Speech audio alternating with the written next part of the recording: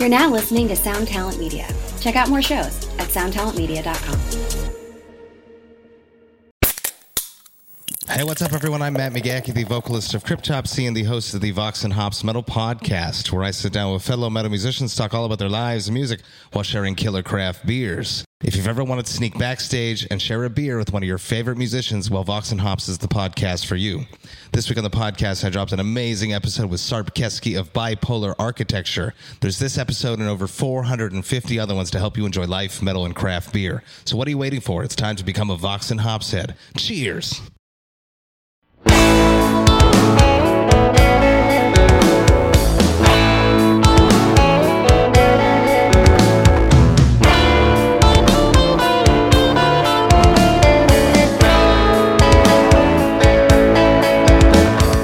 Well, here we are, back inside the Musicians Guild. I'm your host, Steve Choi, and as always, I thank you for being here and I thank you for listening. Hope everybody's been doing well. Hope everybody's been staying peaceful and happy through our next transitional period. Although this transition looks to be heading towards happier times, more familiar times, you never know, because these sort of things, especially events that affect large groups of people, are complex not only in how they begin, but how they play out for everybody. I got my second dose of the Pfizer vaccine last Monday. I felt fine, had a little tenderness in the injection spot, which was no big deal until I got hit point blank in the arm right on that spot with a soccer ball, in which case it kind of evolved into a full-on arm soreness, but other than that, I felt fine. That soreness was gone by the next day. Most active people I know really didn't have any sort of side effects or feel crappy. Obviously, that's a very small sample size, so I'm not going to let that, make me feel comfortable making some blanket statement about who or who doesn't, but that's just what I've observed. I've been continuing to plug away at these various musical projects I have going, of which there are a few. And in my typical annoying fashion, in a lot of cases, I work up a few different options. And I find merit and value in all the different parts that I've created and played. But then it leads me back to option paralysis, where I get stuck kind of analyzing the different approaches or the different tones. One example is a 28-second piece of music that I've been working on, of which I've done 3 versions of now, hoping to kind of, whittle away at them, see if there's one that I wanted to stick with, or if there's elements of others that I wanted to combine into the front runner. And this is where I really envy the sort of resolute confidence that I see a lot of artists have, which is that innate security to just trust what you want and trust what you want to do. And that's hard for me because my natural tendencies and my natural impulses and desires in my mind have so often led me astray that in this later phase of my life where I'm trying to step in between the place where my impulses are created and the place where my impulses are acted out, if you spend too long there, it starts to kind of brew or ferment or whatever other organic process you want to use as an analogy, but it eventually becomes this pool of self-doubt. So I'm having to find a way to kind of, for lack of a better term, duck into that mindset for periods of time, but learn how to get out of that. You know, it's kind of like cleaning a house or cleaning a particularly cluttered room where you may not really find a balance that's good between what you're throwing away and what you're deciding to keep. And at first, just to kind of get acquainted with the process, you kind of end up just tossing everything. And eventually you realize that not everything needs to be tossed. And so I'm coming to understand that it's not just about the process of checking myself or editing myself or stopping a lot of what I impulsively would do. It's more about me kind of getting into the details of that and not hitting it with such a broad brush or a broad stroke. But now that I understand the concept, learning how to be a bit more precise, detailed, and refined with that.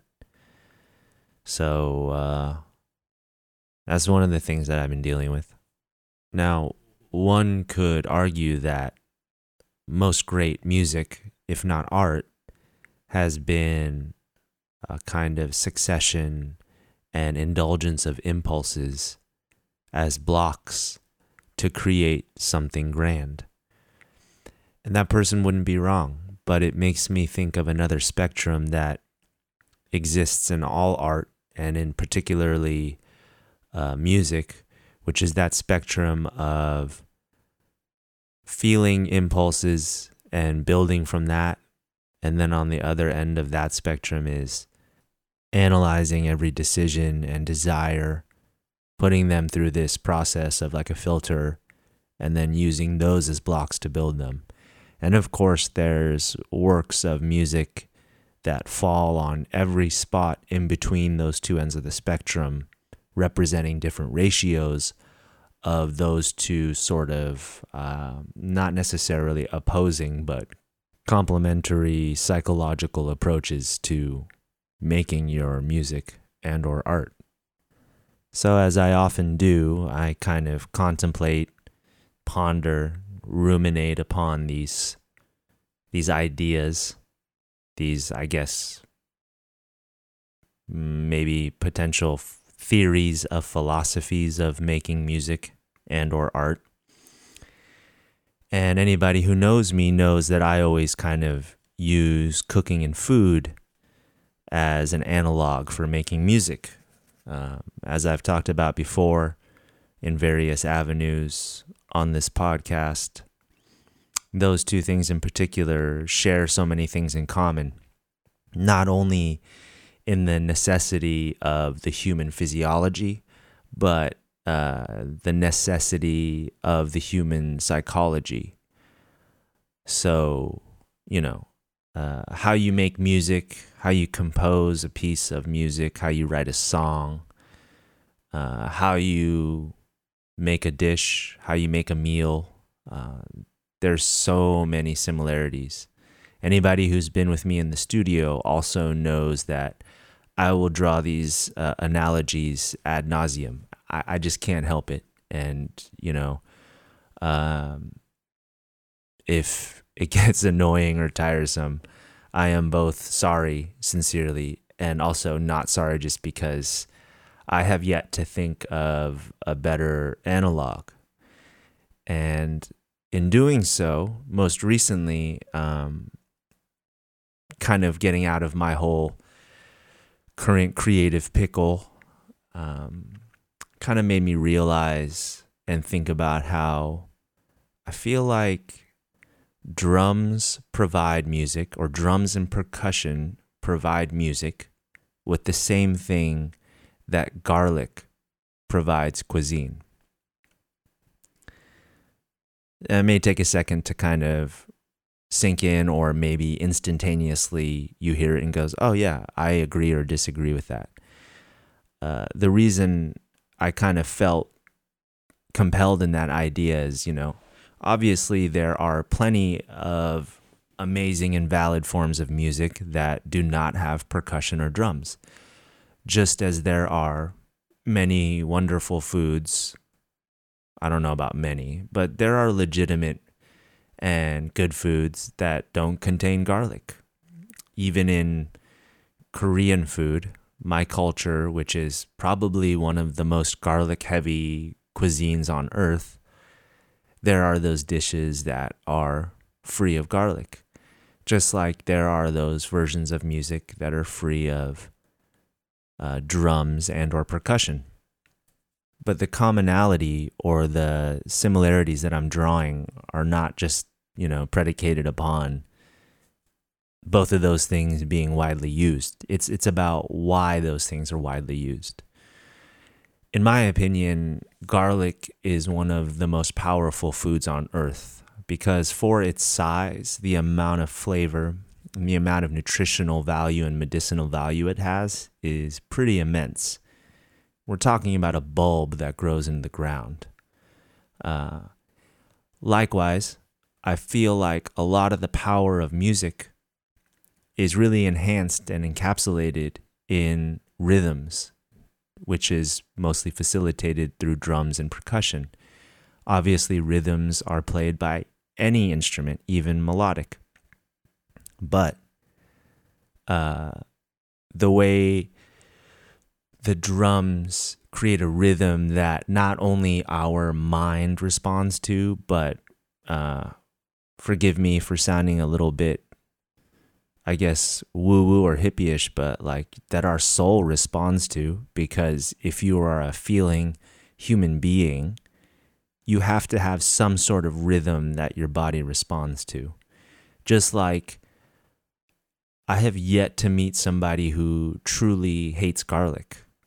I mean, yeah, there's people that can't handle too much of it. There are those people who have zero tolerance for spice, and somehow garlic falls onto that spectrum of spice for them.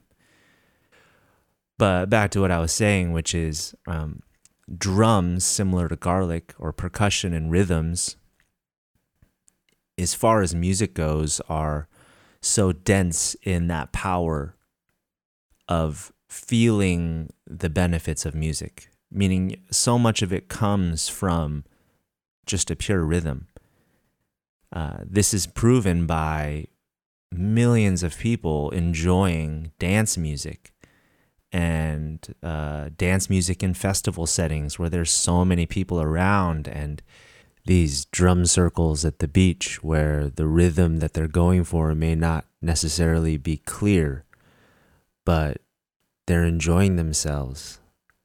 Think about all of the different human and cultural rituals and ceremonies around the world that involve, one might say, drums, but in this case I'm highlighting rhythm. Just the power of rhythm right there on display. Maybe what I mean to say is that the rhythm is one of the most powerful medicinal aspects of music. I never thought of it that way. For me, it was always harmonics and melodies, the way things moved and changed that stood out to me, but maybe I'm coming to some new realizations. Makes a little sense to me. Let's move on to today's guest, shall we? Today's guest is a very old and dear friend by the name of Matt Bettinelli-Olpin. He is a filmmaker, 1/3 of the filmmaking group Radio Silence. He's also a musician and a music lover, and I think he brings some insight into how he interfaces those different passions into his filmmaking. He was the original guitarist and a founding member of Link 80, and a true creative. If one were to boil the creative pursuit down to a joyride of talent and passion, riding in whatever mundane discipline it could afford, then Matt has been studying racing for a long time now. All the different logistical aspects and kind of the circus of ideas that you have to wrangle making a film is this master discipline in and of itself. So with that, we talk a lot about what it's like and what's up with making a movie. In particular, We talk a lot about the movie he's currently making, which is Scream, or in this case would be Scream 5, which was created by, horror legend Wes Craven. So with Matt being so sincere and down to earth, I, as his friend, get to just bug the shit out of him with a ton of questions about, filmmaking and movie sets and what it's like to work with pretty famous actors and, do the whole Hollywood thing. And he was gracious enough to entertain me. So thank you, Matt. And as usual, we also get into a lot of other stuff. Our history 21 years ago, living in Santa Cruz together in separate houses, but very near each other and hanging out. And, as I often do with these guests, we get into a lot of old and cool memories. So yeah, I hope it's at least just half as enjoyable for you as it was for me. Also, this conversation will sound a bit different as we recorded it over Zoom so that Matt could be comfortable and at home. So there will be a bit of a different sound, and also throughout the conversation, I believe it was my headset that was picking up some shuffling while I was in the bedroom on the bed. So please forgive those sounds. They were annoying me. I don't know if they'll annoy you, but hopefully it doesn't take away from the conversation for you. But anyway, here's my conversation with Matt Bettinelli-Olpin.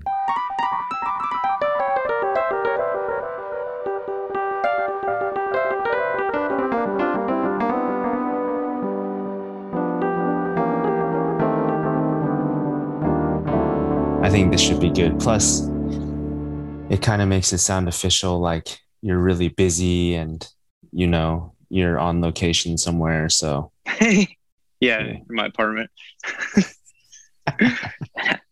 Hanging in my sweet, sweet apartment. Do you still go by your full name, Matt Bettinelli-Olpin?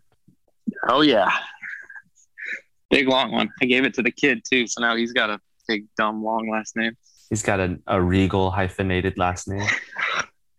It's so crazy. I literally have been like, why did I do that to him? I was like, I hated it growing up. Why? It's awesome. It's like Italian Austrian or Italian German or something. I think Italian British, maybe. All right, fair. Yeah. Italian something. Yeah, man. Yeah. That's cool though. I mean, it's just so long. And the hyphen thing, most things still haven't gotten up to speed on the hyphen. Like it's still like when I go to get my DMV or something, the hyphen doesn't, when you fill out the form, you cannot put a hyphen on it. And then they tell you it's going to show up on your license. And twice now I've literally gotten into an argument. I've been like, well, if it's not on here, how does the computer know where to put it? And they're like, oh, don't worry about it. And twice now I've had to get new IDs because of it. What, you have 2 Band-Aids on your left hand. What happened? That they're cool Avengers Band-Aids. A cat toy. I was holding a cat, shake a little thing above a cat toy, and River pulled it out, and apparently there were a little it's like fiberglass, so there's little glass splintery things that just went right into my hand. Oh man!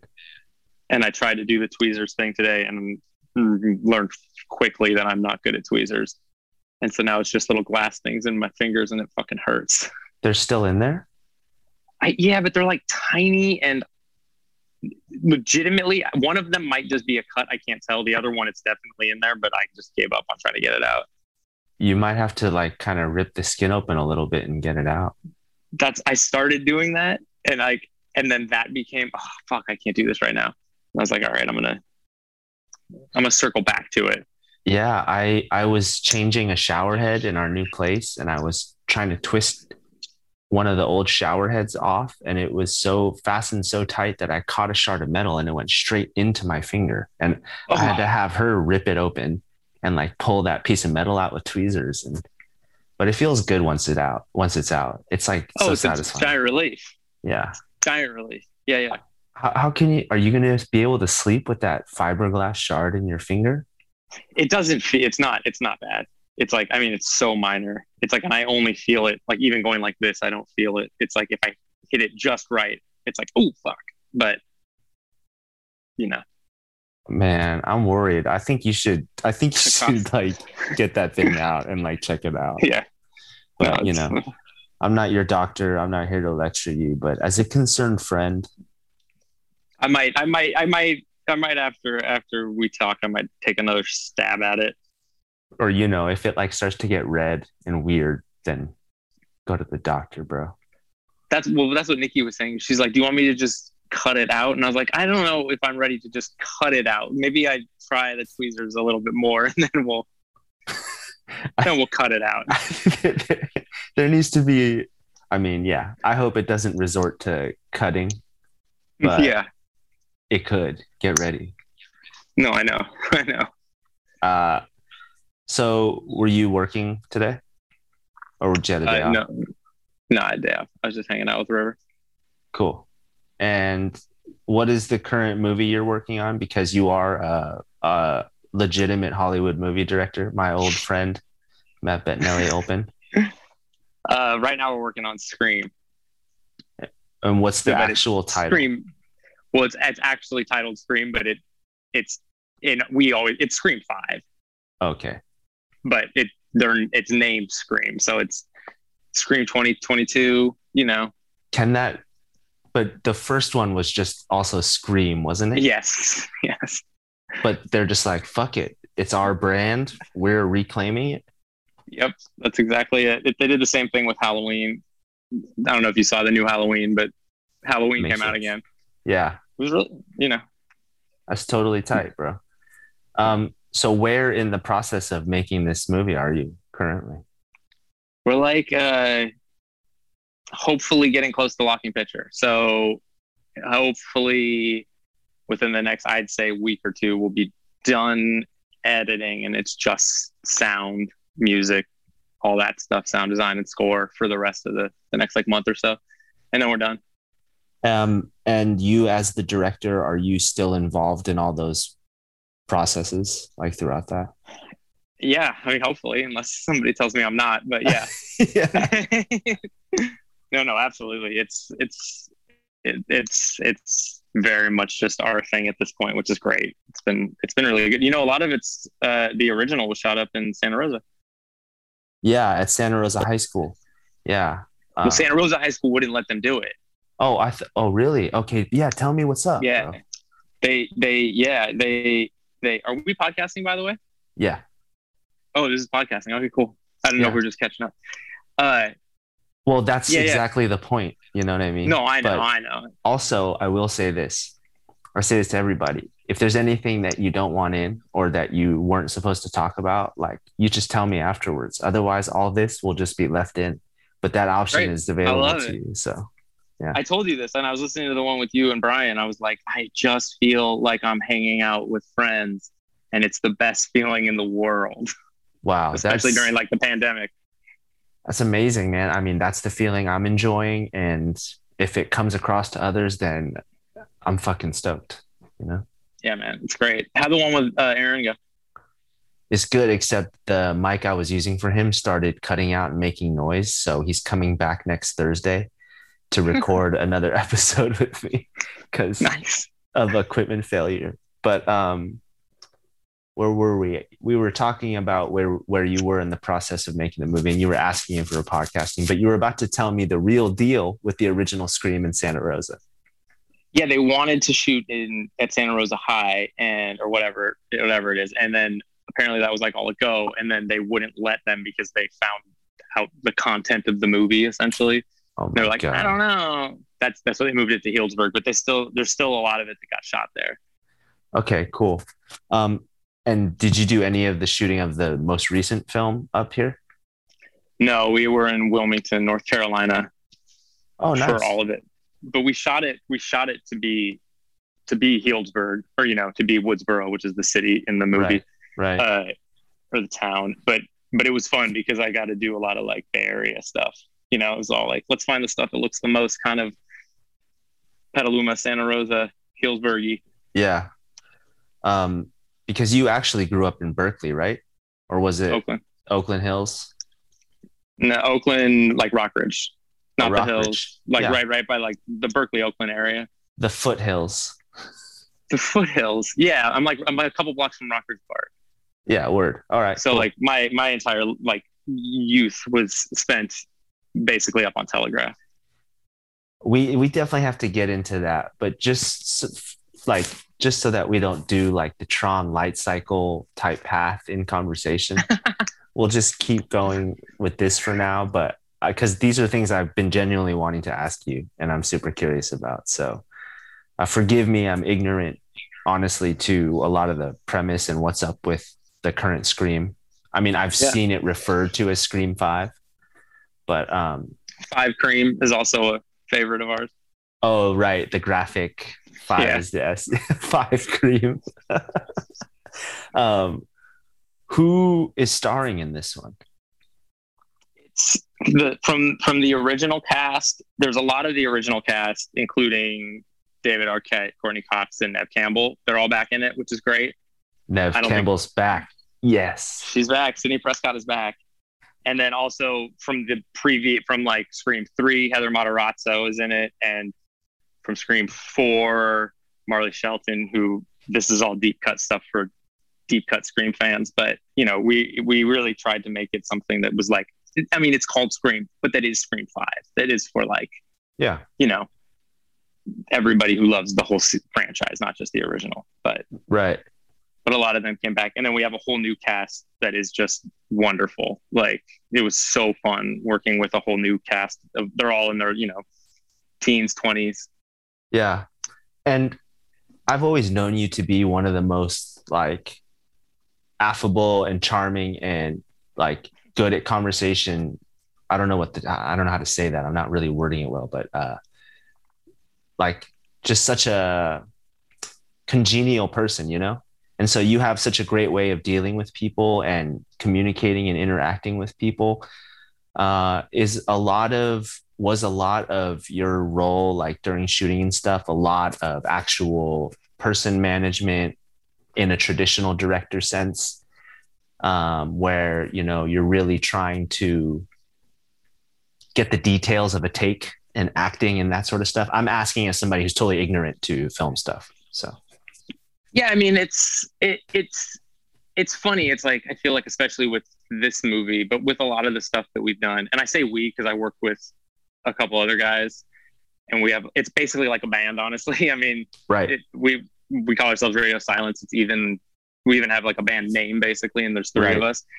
And the way, like a lot of our movies, and especially this one though, so much of it for us is about getting together people that are cool, you know, and because so many people are talented, but to be talented and just a good, cool person is kind of all the difference. For sure. And so it's not any of, I have not had to do any of the kind of cliche, like dealing with people type of stuff, but it is a lot of the job is, you know, just knowing what different people need from you at different times. Because you have a million choices to make every day. And some people need, like, you know, personal attention. And some people are like, just give me the basics and I'm good. I'll go and do my thing. And a lot of it is just understanding what other people need from you. Okay. That makes sense.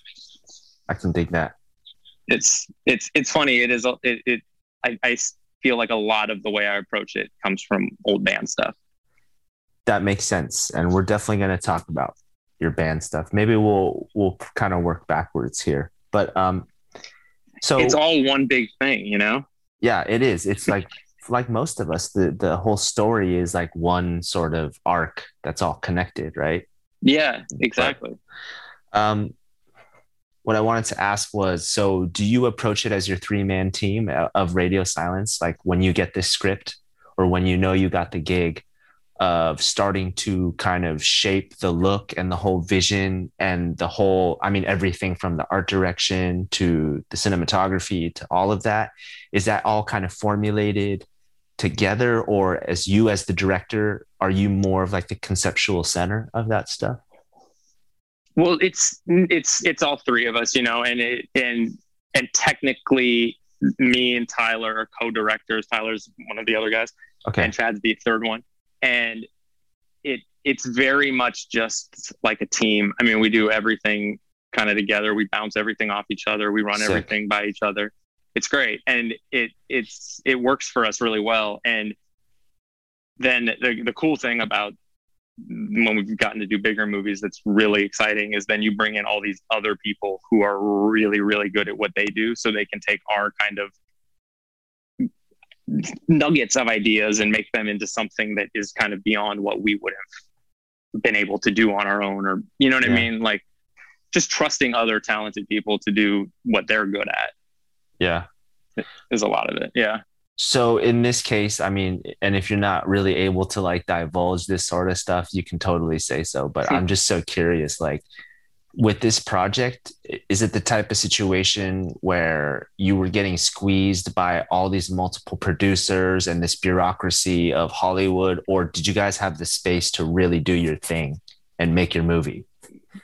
Yeah, we've had the space to do our thing and make our movie. It's been really great because I genuinely can still sort of have to pinch myself that we're even doing it. It's so crazy. It's like we're making a Scream movie. That's incredible. And we are making it with a lot of the team is the same people we made our last movie with. And we had such a great experience with them. They were like, hey, we're going to do this. Let's do this. So it's felt very much like family just moving on to the next thing together. So it's not all the cliche stuff of different problems here and there and blah, blah, blah. Right. I mean, we shot during COVID, so that was a fucking problem. But I mean, in terms of that kind of thing and the bureaucracy, it's like, there's hints of that, of course, but that's in anything everywhere. And for the most part, I'd say not really. It's just, we've got a good group of people that have worked together before. So sick. Yeah, it's pretty cool. Are there any teasers yet out, or any like cuts of trailers or anything? No, there's nothing. It's so under wraps, and it's one of those things that, like, I guess in the past, in the originals, there were always leaks, so we've had to go through all of these measures to like prevent leaks and to get different scripts out there, so that if someone does find it, they still might not know if it's the real one or a fake one. That's really like cool. That. That's really cool that huge. the studio would go to that length, but that makes sense, dude. Oh yeah, they're into keeping it under wraps, and because it's a whodunit, it's a mystery at the end of the day. So if you spoil the mystery, it's not as fun. And I will say I'm super curious how the trailers turn out, because I don't know how you keep anything a secret in trailers anymore. Yeah, but we're not there yet.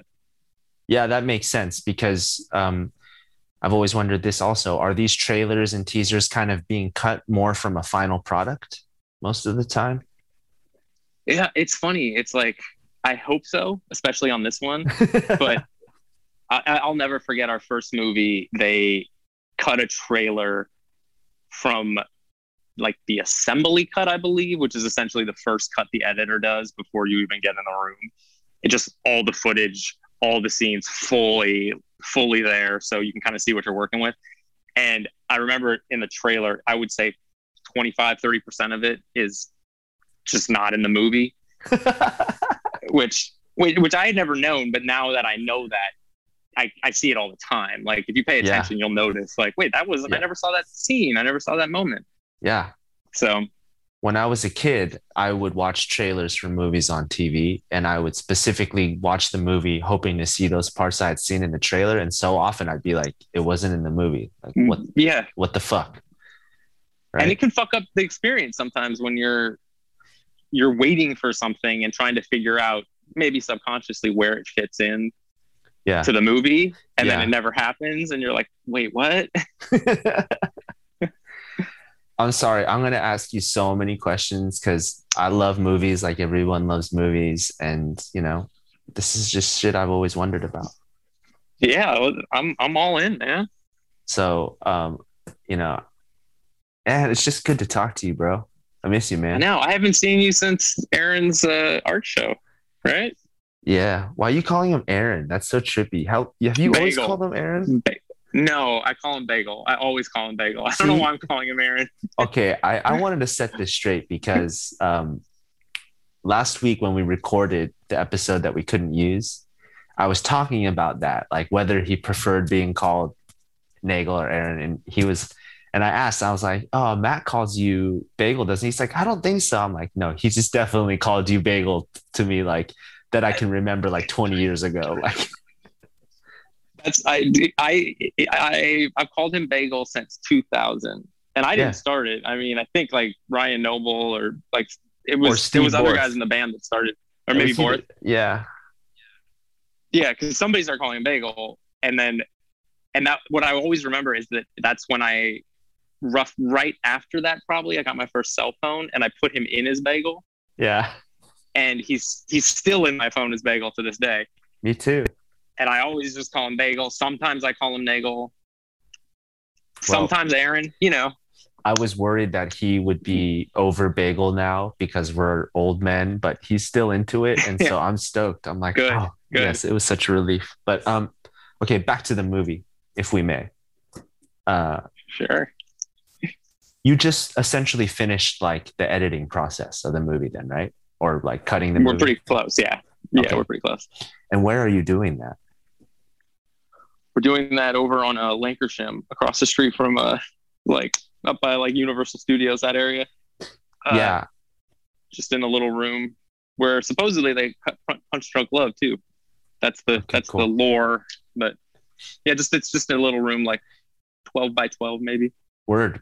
We recorded a record there in 2002, so I know. I'm all about it. Yeah, we stayed at the Oakwoods off of Barham Boulevard. We would drive up to Lancashire and go to the studio there. And where was the studio? I forget the name of the other street, but it goes off of Lancashire at kind of an angle, not like a turn, like a full. Right. 90 degree. Like where it's. Yeah, like right when you go over the LA River, like that one. No, it's kind of further up. So it goes off in a Y, and it's just in a section that was particularly dense with studios. I forgot the name of that side street though. But it's not that far before Toluca Lake, before you get to that Bob's Big Boy, I think, past there. Yeah. But anyway, so you were cutting the movie. You're cutting the movie there, and is that still North Hollywood? Yeah, that's North Hollywood. Okay, cool. That's North Hollywood. And then where does all the rest of it? Or maybe Studio City? I don't know. And where does the rest of because this is what's called post, right? For the movie, you're in post. Where does the rest of the stuff go down? Like at various sound studios, like recording studios and stuff like that? Or is there stuff at the studio itself that you use, or how does that work? Well, it's funny because the answer for this is different than it would be for any other movie. Because for this, because of COVID, it's the three of us, me, Chad, and Tyler, in one room. Our editor is essentially on Zoom. It's called Evercast, but so she's at her house in Burbank, editing remotely, and then the assistant editors are both at their houses. So you have essentially a 6-person team that are at different places, which is not usually how it is. Usually we're all in a room, and then there's then you go to a stage somewhere to do the sound design and the sound mix. And then there's another stage where you do the color and make it look all cool and like a movie. But this particular process is very different because everybody's spread out. And it took a little getting used to, but it is what it is. It's just as weird as everything else this last year. Who is responsible for actually laying in things like special effects and credits and lettering and any of that kind of stuff? Is that the editor? It's technically putting it in, yes, but then there's other people who, like, we have a company designing the titles and doing all the lettering and all of that stuff. Is that a company that specializes in lettering and titles and stuff? Yeah. Oh, so that's a whole like subcontract of film. Oh, that's a whole industry. Yeah. It's incredible. Like, Oh, crazy. Okay. yeah, and it's funny. It's on our last movie, because you can just do it like in After Effects and do it yourself, or your editor can do it or whatever. Uh-huh. And on our last movie, we wanted something slightly cooler than just the basic shit you can do at home. And so we basically called in a favor from a friend we knew at a company and asked them to do it last minute. They did it like in 2 days. It was such a save. But then on this one, we've actually got to look at, we had different people present, basically make a presentation. And so we got to see a bunch of different options and kind of choose who we're going to go with. It's pretty cool because it's such an art, to make it feel, you got to get like the tone, you got to get the vibe, got to get the energy of the movie, and all within just a graphic or something. Is the font style and the way that stuff's animated and it moves, is that stuff that's conceptualized like it's the storyboard stage, or is that different for every process? It's probably different for every movie. For us specifically, especially on this one, it's pretty simple and clean in terms of like, we just want the title here, slide animation kind of thing. Gotcha. We're not doing like a Marvel kind of right. crazy thing, but yeah, I mean, it's the people who do that it's such a skill and such a talent. And it's also funny because I've really noticed, especially in this process, how modern stuff has to be and to kind of keep up with it. So even stuff, there's such a vibe now where everybody wants kind of old school, but even that old school look has to feel new. And you realize It's just because it's just art and somebody's just creating this thing and giving it these flares. It's really cool. I love it. Honestly, it's one of my favorite parts. Yeah, it's something that now that I'm asking you about it and I think about it, it's like I've always been so interested in it because when I watch old movies like, I don't know, Red Sonja or the Conan series, like that stuff, like it's so sick. Like all the illustrations, it's so I know. dope. Yeah, it's like I just watched Escape from New York this week, and just the way it comes in with the score and like the titles, it just tells you instantly what kind of movie you're watching. And I mean, I love it. It's such it's not, I was going to say it's a lost art. It's not a lost art by any means. It's maybe an underappreciated art. I agree. And I especially love it, big surprise from my childhood era, because like those strong identity of those stuff, like the Ghostbusters logo in the beginning of that movie, yeah, the original Teenage Mutant Ninja Turtles logo in the movie, it was just like so good. It's like the appetizer for the meal, Yeah, it just kind of sets the table a little bit. I love it.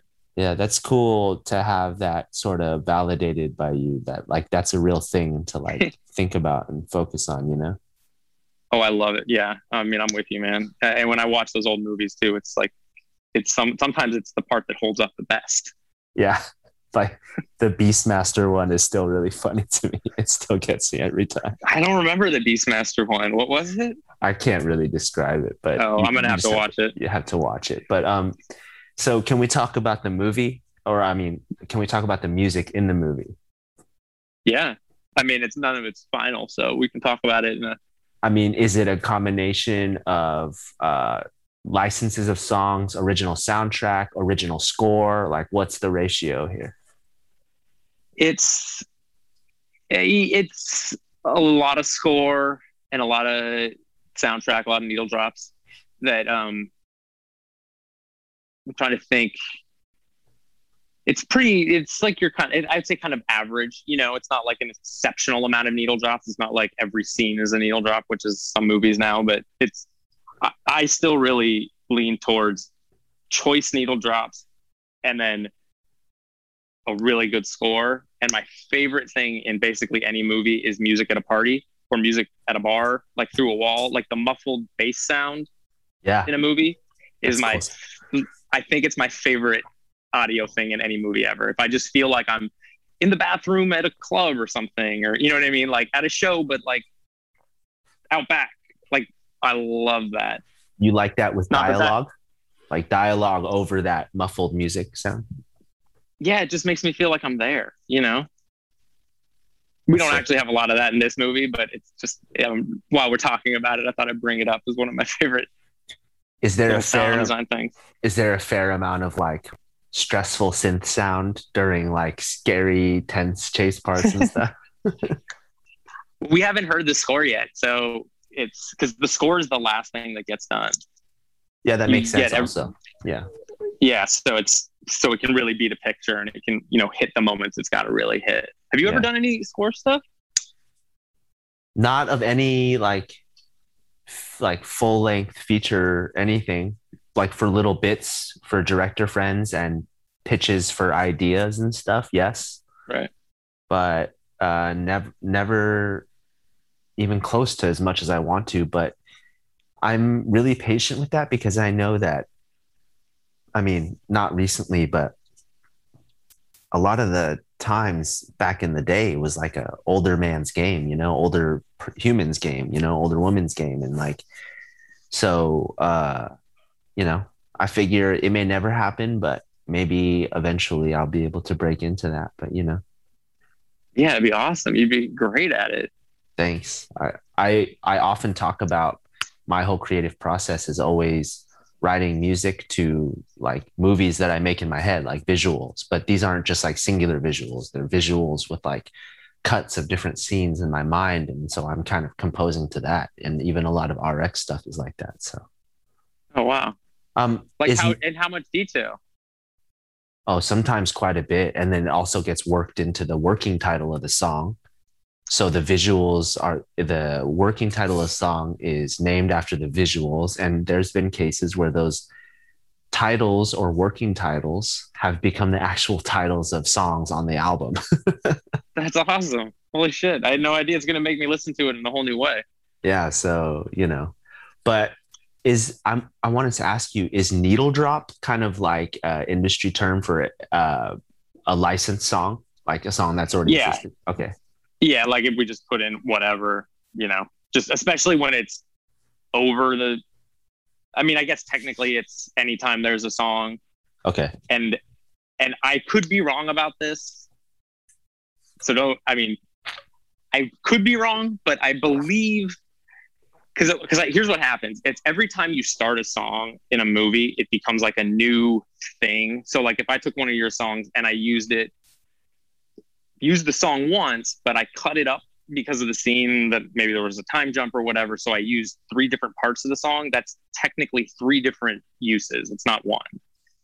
Okay. So it becomes all this technical stuff, and the cost changes, and the cost is also different. Like if it's for the opening credits or the end credits, and all that.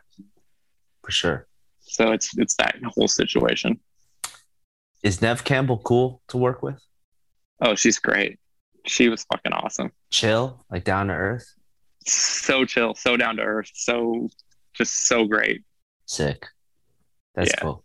And Arquette too. Oh my God, the best.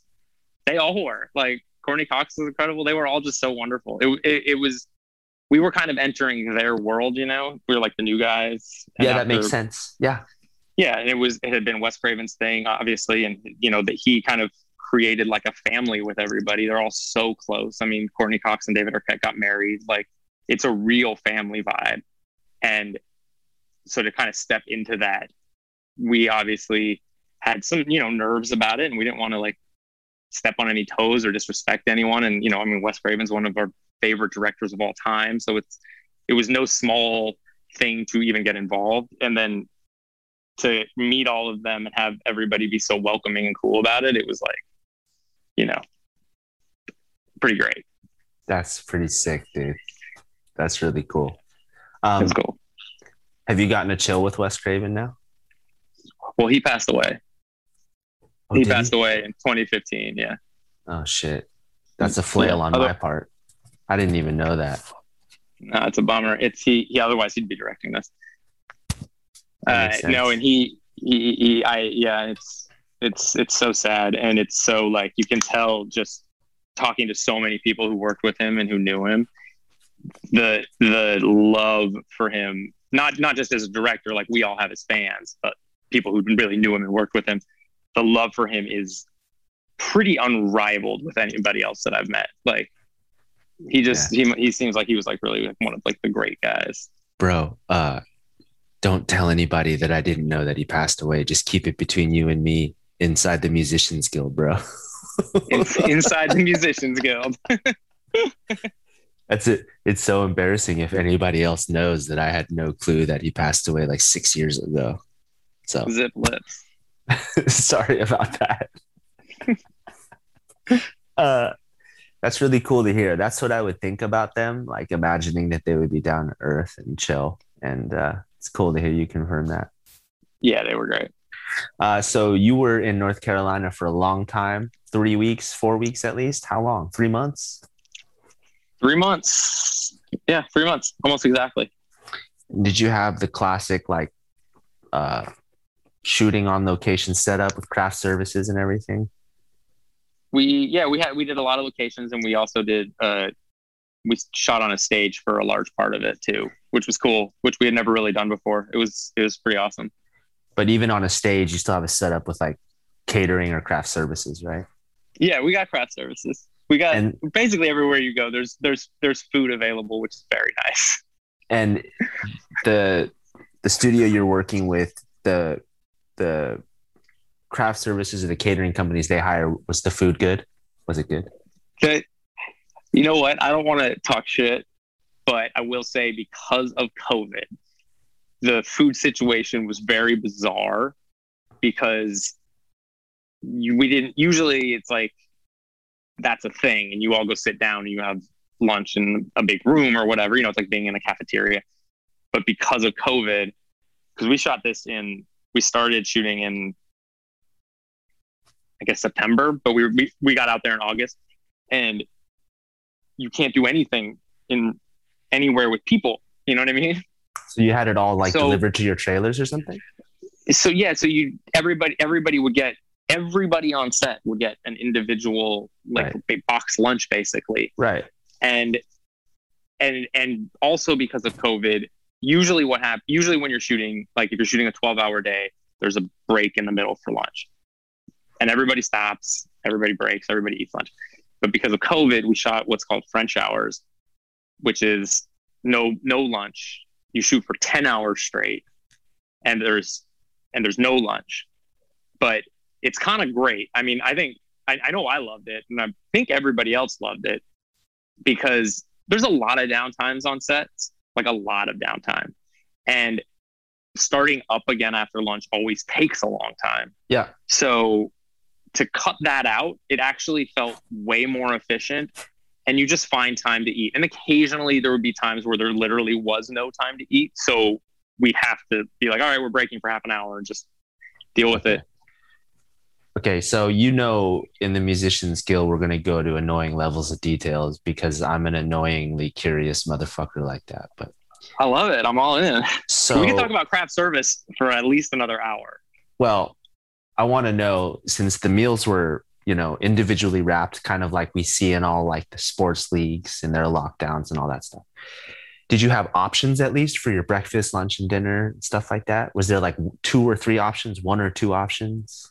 Well, it's always breakfast is always, and by the way, it's funny. I always call them breakfast, lunch, and dinner because that's what they are. But a lot of times, like breakfast will be at 5 p.m. Yeah, for sure. Yeah. But there's it's almost like a food truck. So it's not an actual meal. It's more of, yeah. So I'd have a breakfast burrito every morning, just whatever time we're starting, I have a breakfast burrito. Like egg, potato, and cheese? Egg, bacon, egg, potato, cheese, salsa. Nice. Okay. So then lunch? Nice, simple, clean. And then lunch. So lunch became an issue because we get these box lunches, but then we never have time to eat them until they were old. So we ended up just basically getting some form of like a salad and a smoothie situation every day and snacking nonstop. It's probably a very unhealthy way to live, but like I have just kind of a rule where I'm like, when we're shooting, I cannot ever be hungry because I can never there's so much to do, and I can never let like that, Yeah. It's not in the worth studio in the same way. And it's amazing how many calories you burn when you're using your brain that intensely. Like you need a lot of food all day. Yeah. It's weird. It's such a weird thing to realize when you're like, wait, I literally haven't moved. I've walked from here to there 20 times, but like, Yeah. I'm not like doing anything, but I'm starving. Yeah. Yep. And so what are some of your must-have snacks on set? I mean, I love like a good, protein bar, a Kind bar, stuff like that. Oh, dude, those dark chocolate sea salt almond ones. Oh my god, it's like that's my favorite. I'm with you, man. It's the best. That Kind bar is so good. It's great. And it's just the other one that I love is like, I love like a fruit bowl. Oh, nice. If I can go get like a little fruit cup or something. Yeah. All day. Steph makes amazing fruit cups. Like the last tour I did was all fly dates, and she would pack me little fruit cups for the plane. Like, so great. That's so great. Berries, blueberries, kiwi. It was delicious. A fruit cup for like more than one day, or just one for the way out? No, just like one for the way out, like flying out and stuff. But what kind of drinks is it? Just water? Are you a coffee guy? I don't remember whether you drink coffee or not. I didn't start drinking coffee until maybe 5 or 6 years ago. Maybe more, maybe 10 years ago now. I was gonna be like, when you became a dad, you started drinking coffee, which would be normal. I actually started right before that. I can't remember when I started, but I didn't start until I was like in my 30s. Yeah. Basically when you start kind of slowing down, you're like, why am I fucking tired right now? That's when I started drinking coffee. And now I still don't drink a ton of coffee, but I'll have a couple cups a day. I'm no bagel. I don't drink it 20 times a day. It's not like a recreational activity for me. Yeah, this next time I record with him, I'm gonna have to talk to him about coffee too. Yeah. But continuing with this, and dinner. What was your dinner, Steez? Because you've been snacking all day. A lot of times you didn't get to have lunch. By dinner time, you're probably gonna throw down, right? Well, yeah, it was funny because again, this is during COVID, so we have all of these rules. It's like everything is so different than normal, obviously for everybody everywhere, obviously, and again so we're doing these French hours, so there is no dinner on. The only meal on set is lunch. Okay, gotcha. So at the end of every day, I'd say a couple nights a week, because again, you're only shooting 10 hours a day. So you have a little window at the end. Usually like when you're shooting 12 hours a day, it's work, sleep, work, sleep, work, sleep. But when there's 2 extra hours, it was really nice to be like, should we grab a bite? And so, me, Chad, Tyler, and then like our producer or DP or whatever, we would go, there was a taco shop in Wilmington we go to a couple times a week called Block Taco. That was delicious. But it was really nice because it was the first kind of normality after the pandemic hit, just to be like, oh, look, I mean, I'm sitting outside in a backyard, but I'm eating a taco with like 3 or 4 friends. It's really cool. Yeah, no, totally. I dig that, man. I totally dig that. And then enchiladas were my other go-to. I just got frozen enchiladas because I could just heat them up in my microwave and eat them before bed. Were you staying in a Airbnb or a hotel, or where were you staying out there? We were at this the Homewood Suites, Wilmington. Oh, okay. And we were all there. It was like summer camp. We just all stayed in the same hotel. We had the conference room was kind of our like. We basically took it over. The hotel was cool. They gave it to us essentially, and we put like a pool table in there and some foosball, ping pong. Okay. Board game. When you say that shit, I'm like, yeah, this definitely ain't no indie film. No, it was dope. It was incredible. It was such a nice but it was only because of COVID, It was because we couldn't go out, we couldn't do anything. Nobody could see anybody, so we had kind of a dedicated area. It was sort of like just the kick it spot, really. That makes sense. Yeah. Yeah, it was cool. So that's probably the longest you spent away from the family in a long time, then, right? When you were out there. Yeah, I mean, I was gone in 2018. I was also gone for 3 months. Same for our last movie, but that was that. Otherwise, those are the only 2 times I've had to go away for that long. What was your last movie? It's called Ready or Not. Where is it available? I'll send you a copy. It's on the streamers. It's on. I'm sure it's streaming somewhere now. Yeah. Okay, cool. Did you see any of the Jawbreaker shows on their last tour? Yeah, man. The Palladium shows? Were we at the same Palladium show? Wait, dude, I didn't know you were there. Did we see each other there? We didn't see each other there, did we? I mean, every musician I know. Every musician was there. So. I went to the Rickshaw show up in You San went to Francisco. Rickshaw with Bagel? Damn. Yeah, we got tickets. So I went up and me and Bagel went. It was incredible. Yeah, that was like the first show. That was the first show. And my memory is Accident Prone specifically. They jammed. They were all great. But you know that super long bridge on Accident Prone? Yeah. That was one of those moments at a show where I was just like, oh, this is doing it on all levels right now. This is incredible. And then I went to, this is embarrassing because I'm a fucking adult, but I went to all 4 Palladium shows. And but I had a great situation because it was like different friends every night. So I went with a couple friends the first one.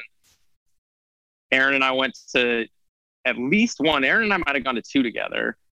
And then, but the 4th one, nobody was there.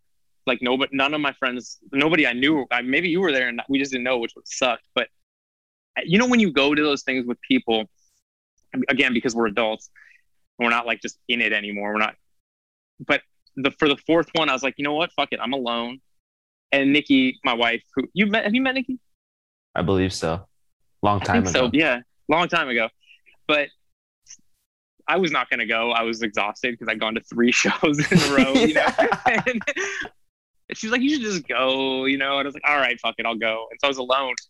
And when I got there, I was like, oh man, I'm probably never going to see these guys again. So I just went up to the front. I was front row the whole show. Sick. It was fucking great. That's cool. Did you go to 1 or did you go to more? I went to 1. I went to the night after you guys went, if you were with Bagel.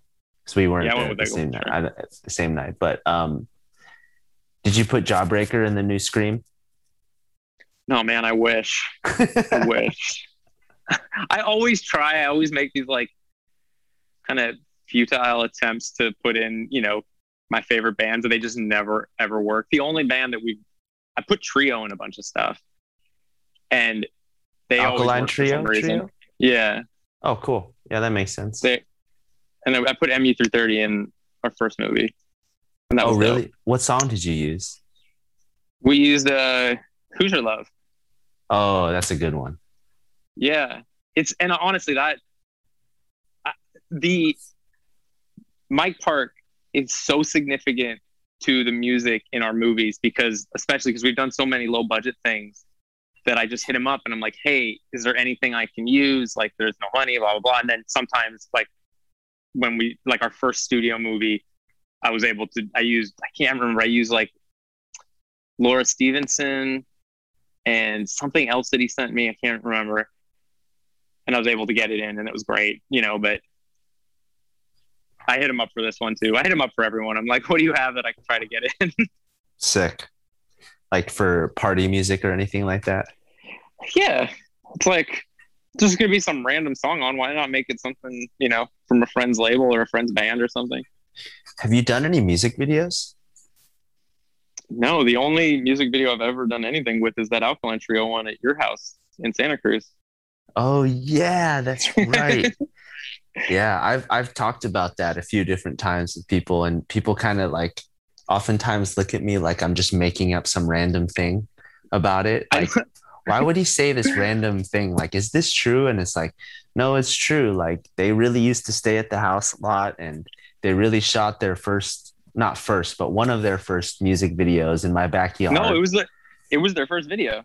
Oh, it was, right? And then yeah, like Matt Skiba drove around in Mike Park's van, and you guys shot scenes like that because it was you and Adam Levin, right?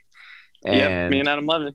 And then Glenn, the original drummer, swung around our old school rotary lawnmower, and you know. Yeah, I think they were all on some shit. I don't remember, but I remember that being the like rumor. Like It was for that Hopeless video comp, and I don't know where it turned up. Yeah, it Yeah, was it on. was- It wasn't Cinema Beer Nuts, but it was like maybe I think it might have been Cinema Beer Nuts, like a was version. it?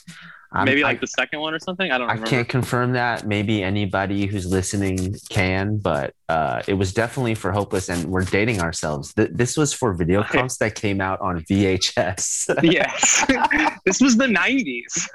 This came out on VHS. Yeah, I mean, we shot it on High 8. We shot no, I take that back. We shot it on Mini DV, which was huge at the time. We had Mini DV, and we were like, "Oh, this is the best technology in the world." I mean, I have not seen that video in a very long time, but we had no idea what we were doing. We were like, "All right." I mean, honestly, it was just Mike called up me and Levin, and we're like, because he knew we were in film school, and we were like, "We have a camera." He's like, "Well, this new band that I'm working with is coming to Santa Cruz. Let's shoot something."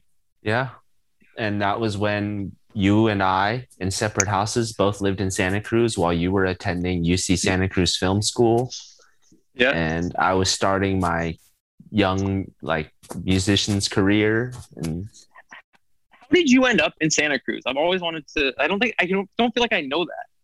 I became friends with Slow Gherkin, and I essentially through my high school band, the Santa Rosa band, the Blockheads, we played with Slow Gherkin and the Huxtables, and I became friends with them. And I started going down there to hang out with them. And I had so much fun that I was like, I need to move down here. And so Julia was going to move into a house there, and we all moved into a house there. And then I started touring. I went on my first tours with them. How did you know Julia? I didn't. I met her through Slow Gherkin, and they said, "This is our friend Julia. She wants to move out too. She's got this roommate friend, Herbie, this guy." And we got this really sick house on the west side there. You guys were on the west side too. Yeah, we were over on Surfside. You lived with John Lutzka. John Ludka, yeah. Oh, Ludka, Zoe. that's right. Yeah. Zoe. I remember Zoe, dude. He's cool, man. And then later on, Jesse from Lagwagon was living with you guys too. Yeah, Jesse moved in. Yeah, like the last maybe like half a year we were there or something. Yeah, I remember being at your house one time because John got me a job at that original DoorDash. Yes. Yeah. So whoever this entrepreneur was in Santa Cruz in 1999 was a genius, because we were going to different restaurants and delivering food from them to people. And that was a job I had for maybe 3 months. But I was at your house one time. I completely forgot about that. Yeah. What was that Takeout called? taxi. Takeout taxi. Takeout taxi. Yeah.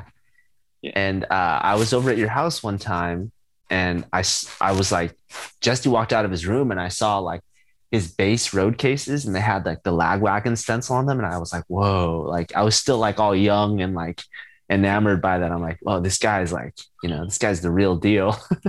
Yeah. I mean, when he moved in, I was like, whoa, Jesse from Lagwagon's moving in with us? Yeah. I was like, that's cool. He was so sick on stage with them. He had an awesome stage presence. Yeah, he really did. Yeah. He was, which is funny because he was such a soft-spoken, so quiet and gentle, soft-spoken. Yeah. Just lovely human being, and then just tear it up. An animal on stage, just shredding. Yeah, it was crazy. I remember being like, how is this the same person? Yeah, that was super fun. But yeah, I mean, we lived in Santa Cruz. I have a picture that I should have pulled out to show you right now, but of us at this party, this random party in Santa Cruz one night. And it's you and me. I want to see it. And I'm 19 and you're 20. And it's an amazing picture. I'm going to have to show it to you.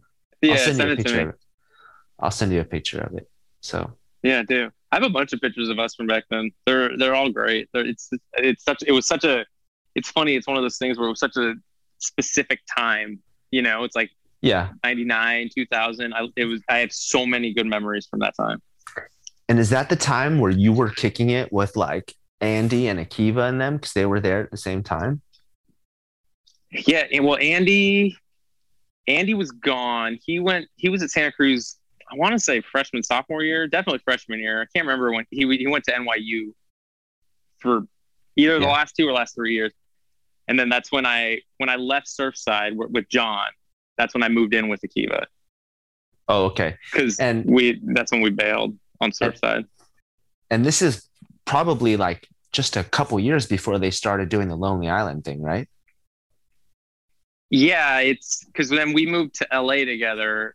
I moved to LA with them. We all moved in down on Olympic. Okay. And, well, my first place was down for like 3 months. And I always remember this, that you came by. It was down on Rodeo in La Cienega. Yeah. And you came by and we went to the hot tub. It was like a weird complex thing on the corner there. That was fun. Yeah, that was great. And I remember because I went out on tour that summer with Link 80 when I was not in the band. Right. And I just went and I road managed or whatever. I didn't do shit. I just hung out. But then I got back from that and moved into that place that you came by for a couple months, and then moved in with Keeve and Andy up on Olympic. And that's when they just started doing that shit the minute they landed in LA, like 2000. Gotcha. That's cool. And then not long after that, I guess they started doing the Saturday Night Live thing and stuff like that, right? Yeah, they got Saturday Night Live really quick because we moved out of that place in, I want to say 2002 or 2003, maybe 2003. And then they got Saturday Night Live. I can't remember when, but pretty quickly. So, okay, that was cool because I was just thinking about Santa Cruz and I was reminiscing about all these times and all these crazy times where you lived in another house and we were chilling out on the deck one time. The backyard with the guns. Yeah, the backyard with the guns. Yeah. But that was on the east side of Santa Cruz, wasn't it? That was on Lee Street. Yeah, 135 Lee Street. I don't know why I remember all these addresses. Yeah. That was like right where 17 kind of goes into town. Oh, yeah, that's right. Mm-hmm. It was right there. It was like right next to the freeway. And that was the house that Zoe and I moved into with Keeve after leaving Surfside. Okay. Which is that old place. Yeah. Yeah, we moved over there for the last, like, I don't know, sometime during senior year.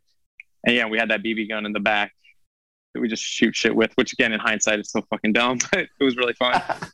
I would go visit you while you worked at Falafel of Santa Cruz. Yeah, man. Falafel. And I would drop in there. Great. And I would get a falafel, get a piece of baklava, see my friend Matt. And that's where you first gave me a copy of Shape of Punk to Come on cassette. You said, hey, homie. Is that true? You were the first person to give me that. And in my Nissan truck, it was on a black cassette and it took up both sides. And you said, here, man, this album is sick. You need to listen to this. And in 1999, I heard The Shape of Punk to Come and it blew my mind. Because we were getting it hot off the press. It had just come out. And I would have never, ever heard of this band. And then you floated to me. So I have you to thank. I think I have Aaron to thank. Aaron Bagel Nagel Word. I think. My memory is that he gave it to me, but I could be wrong, but that's what I think. But it's so funny you say that because that album almost more than, there's 5 albums that you can go to and be like, oh, that changed the course of the way that I thought about music. And that's one of them where you go like, what? Oh, this is not any of the stuff I've heard before, but it has all the stuff I heard before, the influence of all the stuff that I love. I had never heard an album put together like that in a concept album way. And it completely shaped everything we did with RX. I did that Trust Foundation EP right after that was influenced by it. Like it absolutely blew my mind. That's incredible. I want to talk about Trust Foundation, by the way. I just want to throw that out there. What do you want to talk about? I mean, I love Trust Foundation. I loved it. And I can still picture that CD. And I remember being like, holy shit. Fuck, like this is so good. This is because my favorite bands at that time, that was when Jets Brazil was out. It was when Shape of Punk had just come out. Yeah. And I was like, and that was like the other one of those that I was like, oh, this is like this new sound that I just loved. And it was funny because, I listened to, you talked to Brian Moss because I never really knew Brian that well. Uh-huh. And my only interactions with him had ever been because his old band Alien Spy used to play with us a lot, like at Albany Teen Center and shit. At and there was Berkeley some Square weird and shit. Yeah. Berkeley Square, yeah. And there was some weird rivalry and some beef. Not like beef? me and him. Yeah. Dude, there was some fucking. I mean, we always had beef with fucking everybody for some dumb reason, but specifically Alien Spy and Brian, I remember there was something, and it didn't affect me, and I never knew it. But then when you were in Santa Cruz and you had Trust Foundation with him, I remember thinking like, oh, he's really talented. Like he's great. and then I never saw him again until running into him in Denver on that 2000 tour when I wasn't playing, and we played some shows with him and like maybe Lawrence Arms or something in Denver at some like skate something or other. But anyways, my point is that I had this like impression of some bullshit high school stuff that I couldn't even articulate what it was. And then Trust Foundation was the thing that made me go like, oh, I didn't know shit. None of us knew shit. Like we're in these, you know. Well, we didn't know anything either. But how did you guys do that so quickly and so well?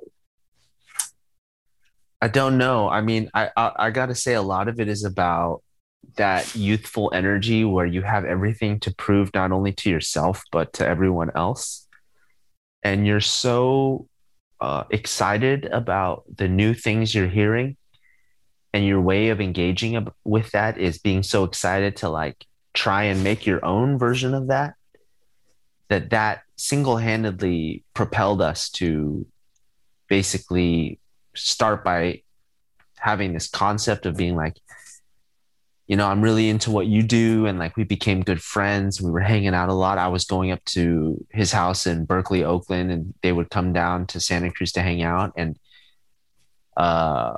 we would basically just talk about these concepts, because I was also listening to Hum, You'd Prefer an Astronaut a lot, and No Knife at the time. And we were both. I remember how much you listened to No Knife. Yeah. You got me into No Knife. I'd never heard of them before you gave me them. Oh, okay. And so we just got stoked, talked about it. And then, over the course of like maybe 4 weeks, we just wrote these songs and like recorded them and did it. So that's incredible. I mean, the way I am is usually I don't usually start things with just a part and I go, I don't know what to do with it. The way I hear music is usually like multiple parts, if not most of the song altogether, you know? So, and you know, mixed with Brian's ideas and his contributions, I didn't even have to think of whole songs. You know, he was coming up with whole parts himself too, you know? So it just happened really fast. You know, it was only like 4 songs or something, 5 songs. So, you know. Yeah, but it was, I remember so well, like, because I was doing that band Dolores at the time, which was like... Oh, yeah, Dolores. That's right. Yeah, it was like John and that dude Jason. I don't know if you remember Jason. I remember it. Totally. Ilya for a while. Yeah.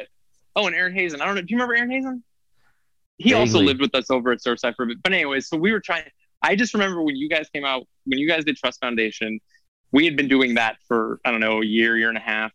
And I remember hearing Trust Foundation be like, that's what I want us to be doing. Why aren't we doing that? Like, why is our shit not that? But I remember Dolores kind of being like slower and heavier, like far influenced and stuff, wasn't it? A little bit, yeah. I mean, it was all that kind of like Jawbreaker, Jets to Brazil, you know, stuff. Just, and then all the stuff that was sort of like that. A lot of the Jade Tree stuff. Yeah, that makes sense. Yeah. So our Santa Cruz time, man. Do you ever think about Flawful of Santa Cruz? Yeah, man. I think about it a lot, actually. That was, you know, it's the whole like, I mean, I worked there for like, I don't know, 2 or 3 years. It was one of those, it was like my first, like, that kind of job where I just was doing the same thing for years. I think about it a lot. And it was a family business. So I still occasionally like will get like a text or something from the guy who ran it, Sam. You know, awesome. Because he treated it like a family. So does it still exist? It still exists. Yeah. I have a friend who was up there not that long ago taking his kid on a Santa Cruz tour and sent me a picture of like me and some of the other people I worked with that, he still has it up on the Coke machine or something. I was like, oh, that's so cool. That's so cool, man. Yeah. That place was great. Also, when you're in college and you have no money and you're working at a place like that, and his thing was like, I'm paying you minimum wage, but you can eat whatever you want. So I had falafel or chicken shawarma, I don't know, for 2 years straight. Yeah. And I was like feast or famine at that time. So if I came home from a tour and I had like, $800, I was super rich. But that place was always like, I think a falafel back then was like $3.75 or something. That sounds about right. Yeah. Yeah. And I feel like it'd be like $5 or $6 for falafel and fries and a soda. Yeah. Definitely had to get the combo meal for sure. Oh yeah. Well, those fries were great because they had all the falafel stuff on them. Oh, the fries were so good. Yeah. What was your burrito place in Santa Cruz? I forgot. Fuck, that's a great question. Because I'm never going to remember the names, but there was one on campus that was actually really good that also had another store downtown. I can't remember what it was called. But I remember they put lettuce in the burrito. What? Okay, beg to differ because I agree conceptually, but I still to this day think about that lettuce in the burrito and go like, you know what? They kind of had something because when do you get fucking lettuce in a burrito? Yeah. And but there was the place down on, like, I want to say Pacific, and what went up from Pacific to Mission, was that High? Oh yeah, I know what you're talking about. And that one on the corner there in that tiny little place, right? Yes, tiny little place on the corner. Jalapenos. And the burritos were like the size of like a large cat. And you step up to a counter to order it and you watch them make it. Yes. I loved that place. So good. That was like, I think my favorite probably. That was my second. Number one for me was Taqueria Vallarta on Soquel. Oh, fuck yeah. Taqueria Vallarta was great. You remember that? Shit, we would go there too because that's all I wanted. Oh my God. Yeah. Yeah. I still, by the way, to this day, it's like a joke. I still eat burritos probably every day. Like, all the time. It's the only pizza and burritos, but especially burritos it's the only thing I'm always in the mood for. Do you also make your own burritos at home? I mean, I did for a really long time. I don't anymore, but I think it's just once we had a kid, it just becomes it's chaos all the time. Yeah. So I don't really, but yeah. You don't have like the. Do you? Once in a while, but not really. Like, I don't really eat flour tortillas anymore because I'm gluten free. So gotcha.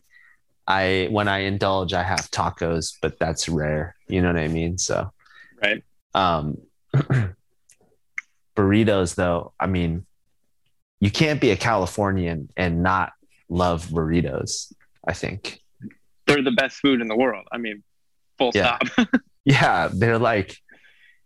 It's rare that a food could rival pizza in its power to be syndicated and ubiquitous, like in multiple settings, that's appropriate all the time, that could feed people on like a very humble and like in a price scale that's like not out of the reach of like the masses, you know? Yeah. It's one, especially when we were younger and oh, hold up. I gotta charge one of my headphones. Is this fucking up the sound? No, it still sounds normal. Okay, great. Because when we were like in high school, I would just always remember if I had $5, I could go get a burrito, I could get a soda, I'd be set. Yeah. And it was the best. Yeah. And I don't want to sound like an old man, but we are, or at least I am. And I still get shocked when I buy a burrito now and they'll be like, it's $11. I'm like, for what? No. Yeah. Because we grew up in a time where burritos were $4.75, $5. Yeah, exactly. Like, yeah. But I think burritos are up there with pizza, bowls of noodles, rice bowls, burrito. Rice bowls. It's up there. Yeah. A rice bowl burritos and pizza for me that's like the holy trinity. Yeah, that's your jam. That's it. So you've been in LA for what, 2 decades now? Yeah. 20 Yeah. years? 20. Yeah. I moved down October 2000. So, But you're from the minute. Bay, like like us. You're a Bay Mhm. Area guy. Do you ever see yourself coming back to the Bay one day? Every day. I just passed my, like, I've lived here longer than I lived in Oakland, and it was depressing and shocking and not something I expected. It's like, and by the way, I like LA. Like, I like LA a lot. Yeah. It's not. I'm not one of the, like, fuck LA. LA sucks. I mean, parts of LA suck, just like parts of the Bay Area suck. I mean, parts of everywhere suck. True. But I love the Bay Area so much, and I just always want to go back, and I'm always sort of depressed that I'm here. And now that we have a kid here, and I'm like, oh, I always wanted to have a little Bay Area kid. He said the most depressing thing today. He said, because Nikki's from LA, he said, I had an A's hat and a Dodgers hat. And I said, hey, which one should I wear today? Asking him. And he goes, the A's one. And then Nikki said something about, but LA is where you live. And he goes, oh, Dodgers. Where the LA one? And then she said, do you like the A's or the Dodgers? And he said, the Dodgers, without hesitating. And I was like, oh man, I failed on some level already. Yeah, maybe, but the A's are on fire right now. And I know. Kids, they're just random, man. They don't really know. Maybe he said that just because he felt like, oh, mom's right. Like, I live here. I should pick that. I mean, and that is to both of their credit, I guess that's true. But I just always wanted to be back up in the Bay Area, and maybe, I mean, someday, yeah. To answer your question, I mean, I would love to at some point. When did you move back up? How long ago? March. Yeah. Are you still managing to, like, get up here for family visits though, and stuff like that for holidays? Yeah. I mean, COVID's obviously made it harder, but other than that, yeah, I go up. Right. Oh yeah, that's true. Outside of COVID though, you still outside of COVID, yeah, I go up all the time. Do you just fly now, or do you still ever drive? I drive a lot. I mean, I went through a period where I was like, fuck the 5. Yeah. I'm done. Yeah. And for a few years I was like, it's just, I'll spend the $100 for Southwest. I don't care. I just can't. But now I've gotten back into, like, the ease of driving so that we can leave whenever we want. I can, it's true. Wake up and I don't have to rush. And I don't know. But yeah, but still, fuck the 5. But when I think about it, I say, okay, driving at a reasonable speed, which on the 5 is generally speaking between 75 and 80, even though the speed limit's 70. Yeah. It's a 6 hour and some change drive, depending on where you're going. To Santa Rosa, where I am, it's 6.5 to 7. To Oakland, it's probably 6 to 6.5, right? Yeah, it's usually around 6, give or take. Flying, I'm getting there an hour and a half early to 2 hours early if I have to go out of LAX. There's an hour on the flight, and there's usually at least an hour after that. So that's already 4 to 5 hours that it takes. And so I'm not even saving that much time, actually. No, you're not. It's funny. It's the trick. The trick for me, if I want to fly and do it quickly, is book a flight at Burbank. Yeah. Because that's a 25-minute drive from here. And I got the pre-TSA or TSA pre-check, whatever that is. The best thing in the fucking world. Yep. And so you can usually get through, and then just bring a bag where I'm not checking anything. And yeah. So you can usually get through in like 10 minutes. It's so fast. Yeah. And at Burbank, Burbank never feels the same as like LAX, where it's like, you got to get there super early. It's like, I get to Burbank like old school styles, like pre 9/11 styles, where you can show up and 20 minutes later, the plane leaves. And it's like, fuck. Exactly. That's why I would fly out of Long Beach. It was the same deal. You can show up legit 45 minutes before your flight takes off at Long Beach, It's so great. And you'll be fine, but, Yeah. So Saturday night, what would you be doing now if you weren't talking to me? What's your normal Saturday night? The kid's in bed. It's mommy and daddy time or solo time, or what? Are you just chilling out, generally speaking, by now? Yeah, it'd probably be watching TV, watching a movie. See, I feel bad because I ask all my guests and I'm always cutting into their chilling time. It's like normally, you know, a lot of you guys are parents and a lot of people would be normally like, you know, I would be laying down on the couch, falling asleep, watching a show right now. And so I really appreciate I'm laying down on the couch though. I mean, I'm on the couch. I'd much rather be talking to you on the couch than just watching some bullshit. That's fair. What have you been listening to lately? Anything good? Well, it's funny. Yeah, lately I've been doing because we've been trying to find music for the movie. So I've been listening to so much new stuff. You know, Gotcha. Obviously, you know, we all get stuck in. I mean, I still listen to Rancid and Jawbreaker and Op Ivy. I mean, you know, it's like you peak in a thing, but I've been listening to so much new shit lately, and it's been nice. It's been really refreshing because, you know, like always, there's a bunch of dumb shit just like there was when we were younger, but there's a lot of great stuff that you know it's been really nice to find and really nice to like actually take the time to go dig into stuff that's very current and not be disappointed. It's been refreshing. Yeah, I gotta say it's pretty cool. Like there's a lot of really good stuff coming out that's new, and it's awesome to see. I was really worried that I'd be like becoming one of those crotchety old people that was just like, it's no good. It's like I don't feel that way at all. I'm like, there's a lot of new stuff that's so dope, you know. Same here. It's funny. I've gone. I love a lot of new hip hop, and I have a lot harder time getting into new. Like I don't know any real new punk rock. I don't, you know, I mean, I'm sure I probably do here and there, but like, and I don't. It's funny, the stuff that I used to always know everything and love, I don't know as much new stuff, or when I do, it all sounds too processed and like perfect for me, and it doesn't have that kind of like dirtiness that I loved. I agree. I think right now, I'm not saying punk can't have its time again, but right now I don't think it's punk's time to like be breaking new ground. Whereas with hip hop for a while now, it's been obvious that they just keep smashing brand new territory with hip hop. Yeah. I mean, it's great.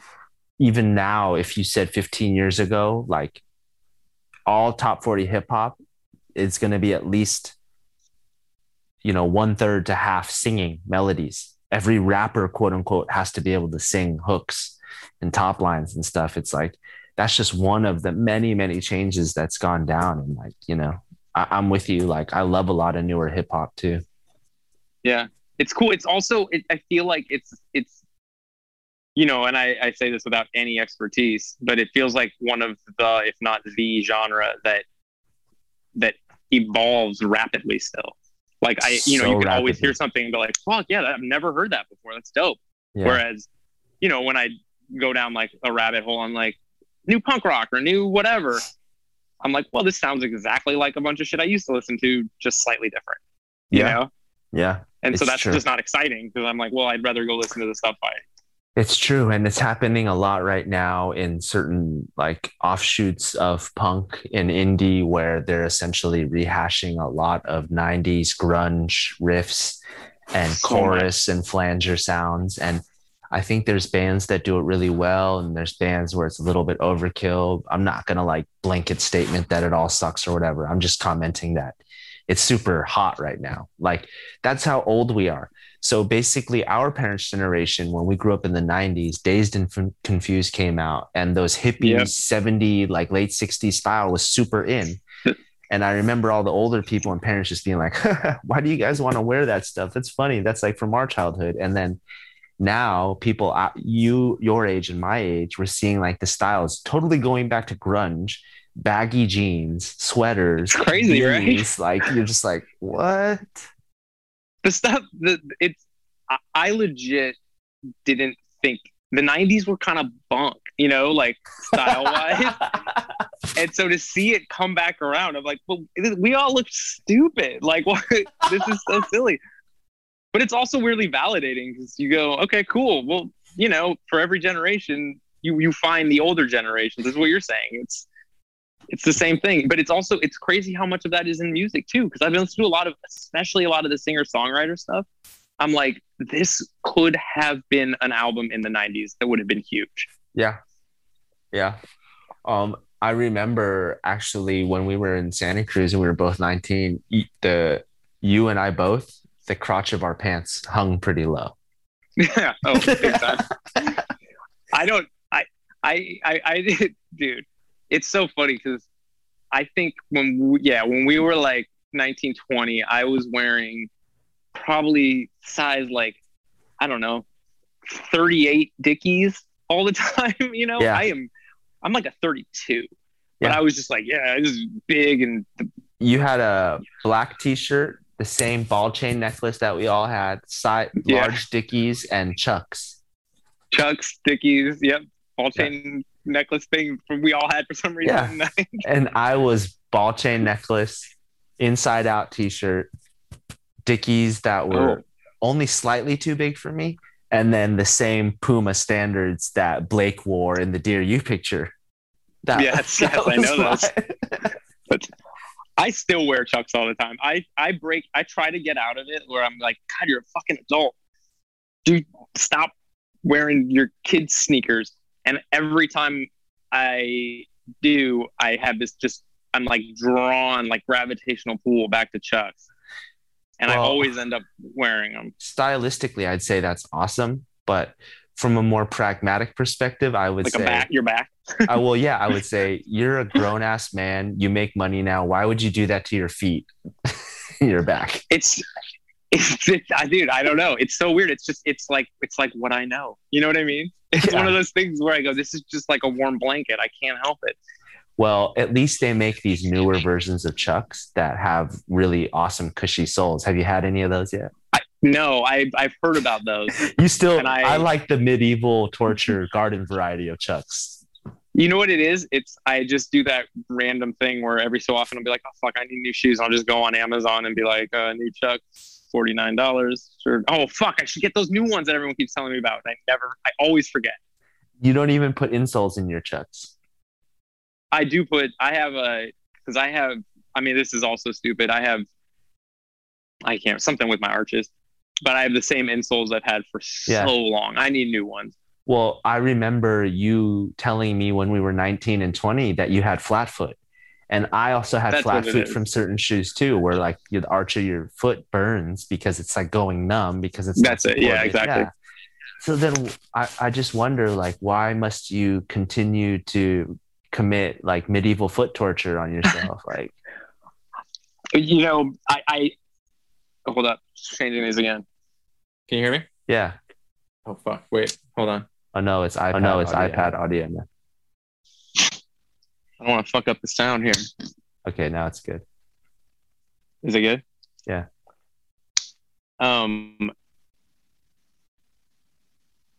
Medieval foot torture. Yes. I do have some New Balance that I love. The New Balance. They do me right. Okay. When I need it. So it's not like I don't only wear Chucks. I'm just saying, like, I wear Chucks more often than a 43-year-old dude should. No, I think it's legit for somebody to wear Chucks at any age. I think they're classic, but I'm glad you have some sensible like dad shoes. Yeah, I got dad shoes for sure. Okay. I spend most of my life in sweats and a t-shirt, so. What kind of sweats? I don't know. I just got these new ones that are like so comfy that I look forward to putting them on every night. I actually don't know what they are. Oh, you're in your sweats now. Yeah, I'm in my sweats now. Oh, you're talking to your bro Steve in your sweats. I'm honored. That's cool. Yeah, I'm in full kick it mode right now. But maybe I need to buy you a pair of those new Chucks, man. Send them to you or something. I gotta get them. Is your birthday coming? What are they called? Soon? I don't know. No. When was your birthday? February. When's yours? Oh shit, August. Happy belated birthday then. Yeah, happy early birthday. or belated. You're like right in the middle right now. Yeah, pretty much. I don't know what they're called, but they make all kinds now. There's like a pair of Gore-Tex Chucks or like rubber waterproof ones. It's crazy. Like they have a lot of varieties, and they make like specific skate shoe high top Chucks with like air pockets in the soles and stuff now too. So Jesus, are you still skating? yeah, I skate some. Yeah, Nice. I just can't let go of my love for it. Yeah. Basically, because I'm a giant man child, and for some reason I insist on living like I'm still 18. But I don't know, man. I try to stop, but Why? It's like, fuck it. I still wish I could. I never could. I always suck. It's just use it or lose it. I really believe in use it or lose it. So I want to keep using the body. Do you have a particular Sunday morning breakfast you like? Breakfast burrito? Are you gonna have a breakfast burrito? I'm a you want an old man answer. I am a oatmeal banana every morning kind of guy. I just okay. Steel cut oats or instant oats or what kind? I get these nature it's like a little packet, pour a little packet in a bowl, put a little water in it, put it in the microwave for a couple minutes. Flavored or unflavored? Unflavored. Just the oats, man. And do you have like ripe banana? Do you add any honey? What's the accoutrement? No, I don't add shit. I just throw the banana in the oatmeal, mix it up, eat it. And that's lunch. Your every day. Every day. And you look forward to it? I look forward to it not because I'm like, oh, it's the most delicious thing in the world, but I've always had a very my stomach and my appetite are always in conflict because I have a very weak stomach.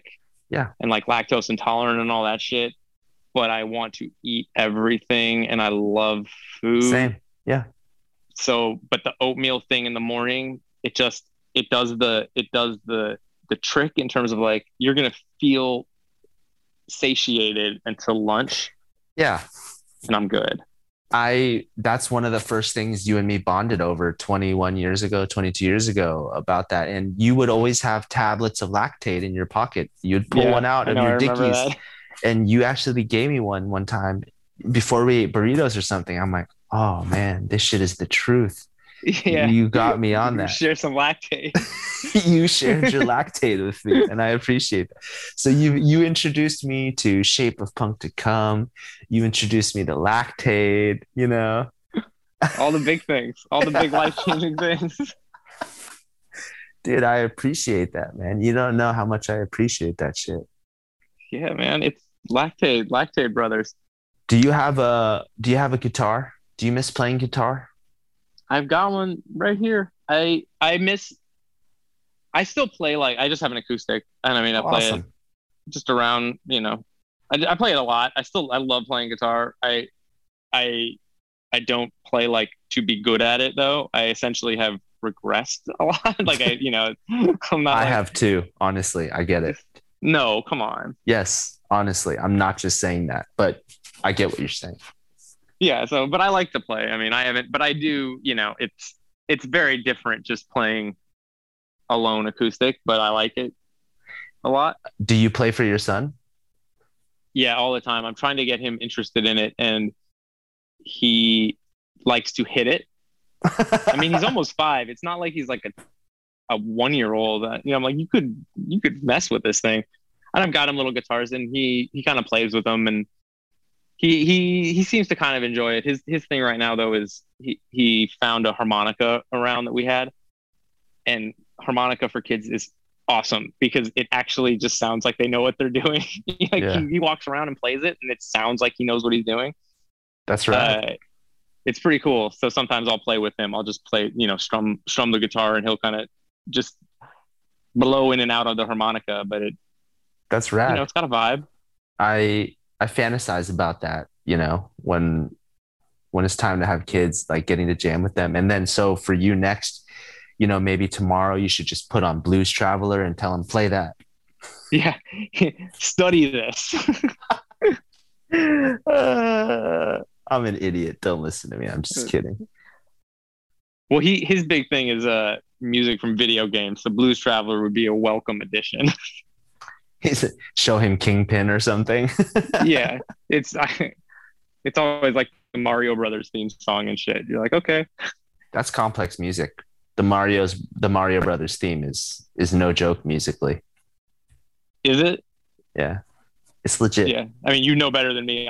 I still never like. It's so funny. I always think about that. It's like you, Aaron, like musicians, like you guys know your shit. Like you're talented. You can play different instruments really well. I am still much more of the camp of like, I love music and like to participate and am not that great at it. You know what I mean? Yes, I do know what you mean because it's exactly the same thing for me and film, the other way around, except you know way more about music than I do about making movies and what that takes. And so I totally get it. It's exactly the same thing for me with you. So that's why I have to punish you That's with fun. so many questions, like an 8-year-old, just being like, what's this like? What's that like? Do you actually say action? And I want to know that. Do you actually say action? No. How does that work? No. How do you start a scene? Usually the AD says it. Oh, It's like, it's very rarely. I think some directors probably do. I'm We sorry. don't.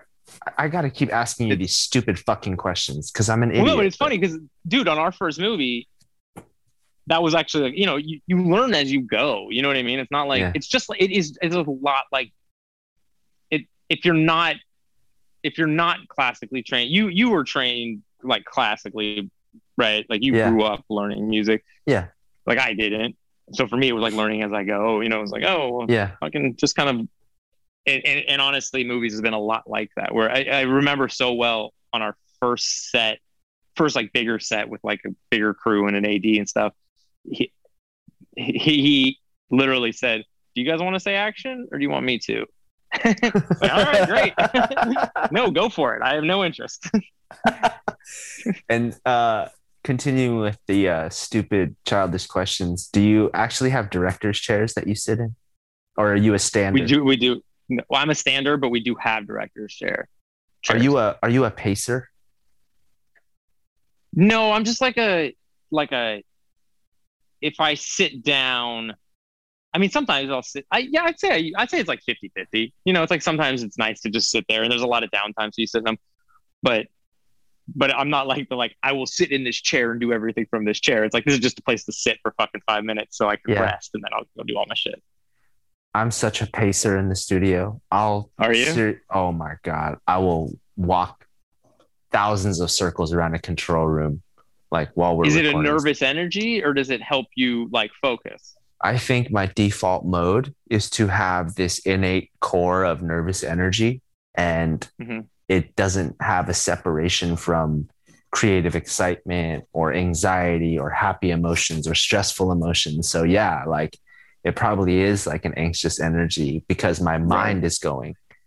And like, even now talking to you, it's extremely hard for me to not be pacing around because especially like having phone conversations, if I am to stay focused and present and engaged, I usually need to be pacing. Right. I get that. If we were on the phone, if we weren't, Zooming, I'd probably be walking around. Yeah, but looking at your, you and I joke about this, but you and Bagel both have cherub-like faces. Do we? Yeah. You guys have like angelic white boy faces with like kind eyes, Oh boy. I just look at, I don't know, not Aaron as much, but like me, and I just go, all right. Now I can see you go from, you look one way for a long time and then all of a sudden you look another way. You're like, oh, I look older now. I don't know when that switch happened. Honestly, and I remember seeing it on people growing up. Yeah. And then now you go like, oh, it's like a different person, but not a different person. I thought this when I saw you at Bagel's art show, but dude, you've aged amazing. You look fucking amazing for 43, dude. Are you kidding me? You look fucking incredible. Thanks, man. It's just Asian, default young shit. Great. You look Thanks, great. Man. Well, I've taken up a lot of your Saturday night. there's so much more I want to ask you, and there's so much we didn't talk about with Link 80 and stuff like that still. And I'll say to you what I say to so many people that come on the pod. I hope to have you on again. Anytime, man. Maybe after the release of Scream, or maybe it'll be when you're working on your next project. But I got to say, I'm so stoked to get to catch up with you. I'm so stoked for where your career has gotten to. And I really appreciate you, bro. Thanks, man. That is so mutual. It's so good to catch up. I love that we're still friends. Hell yeah. Decades later. It's just like I have this really, I got time for one quick little anecdote. Of I just course, remember all the time. Yeah, like I'm in no rush, but I just remember you coming over to Surfside, 98 or whatever, 99. And I remember we had that stupid fucking pool table in the middle of our kitchen where, it was up against the walls. Like you couldn't even use it. Totally. I don't know how it got there or whose it was or what it was. And that place was such a dump. And I just remember sitting on the pool table and we were listening to Elvis Costello. We were listening to radio. Mm-hmm. Do you have any memory of this? But here's my memory. It's just that it was this weird, like I can't remember if you had just found him or I had just found him, but it was like we were having that experience of like, hey, I've never really heard Elvis Costello before. And I've, within the last couple of weeks have started listening to this thing and listening to radio, whatever that song's called, and being like, this is dope. And, but it's funny that if you had told me then, you guys are still going to be pros in 20 years, I would have been so stoked. Same. Just to know that. So dope. I totally feel the same way. I don't remember that particular event, but I clearly remember hanging with you in the kitchen and just it was just such a young college guy bachelor pad. It really was. It was a dump. Like, it was such a shithole. Empty alcohol bottle decorations in the kitchen, everything. Yeah. Well, that was so weird. It was such a weird spot because it was like Zoe and I were in college and trying to go to school, and then everybody else were like in bands or like made shirts. You know what I mean? It was like Yeah. So it was like part like college kids and part like band dudes commingling. I still don't know how that worked out. I mean, Santa Cruz at that time was so happening for a little isolated beach town. So many bands still came there. So many of us were kind of getting our start in life before branching out and all doing our own things. Yeah. And we were all loosely connected and at times tightly knit, and it's honestly, I just feel really lucky. And even now, like at the few times where I tell these stories about who was around and who all these people were around, and it's like, it's hard for me to believe sometimes, where I'm just like, all this stuff really happened. Like, I swear I lived it, and other people have confirmed it. But I agree. I just found a picture recently, and I don't know who took it, or I think it was at your house. We're making like a human pyramid. Yeah. Oh yeah. With MU330 and the Alkaline Trio. Yeah. Exactly. Yes. In the kitchen. Yeah. Exactly. And that was one of those. No, we're like on a. Is that, the deck. It's like, it was the deck it's on out a deck. back. Yeah, you're deck, right. Yeah. We did it twice. Mike had us do it once in the kitchen, and Mike had us do it once outside on the deck too. So that's incredible. Is there anything that you would like to leave us with? Any, like, when the movie's coming out, anything you want to say? No, I mean, just thanks for having me, man. This has been a treat. I'd love to do it again. I'd love to just chat. Yeah, movie comes out next year. It's January 14th. Directed hopefully by... people will be back in theaters. We're hopefully past COVID by then. I mean, who fucking knows? Some people are already back in theaters anyway, so it's gonna be happening. I know. And I was just gonna say, I don't watch horror movies anymore, but I can't wait to watch your movie. Well, let me know what you think, man. I'll be curious. I'll definitely let you know. But if I was gonna watch a horror movie, it'll be this style, and it'll be this one, because after Event Horizon 20 years ago, it just completely ruined me. So, yeah. Yeah, man, Event Horizon is fucking great. I mean, especially, yeah. That's a good last one then. Yeah, like for reals. Like people are like, have you seen Midsummer? Have you seen all these? I'm like, nope. You're like, nope, I don't do that anymore. I can't do it. I learned my lesson. I just can't. I have an overactive imagination. But bro, I appreciate you. Much love. You too, man. Thank you so much. Thank you. Great to see you.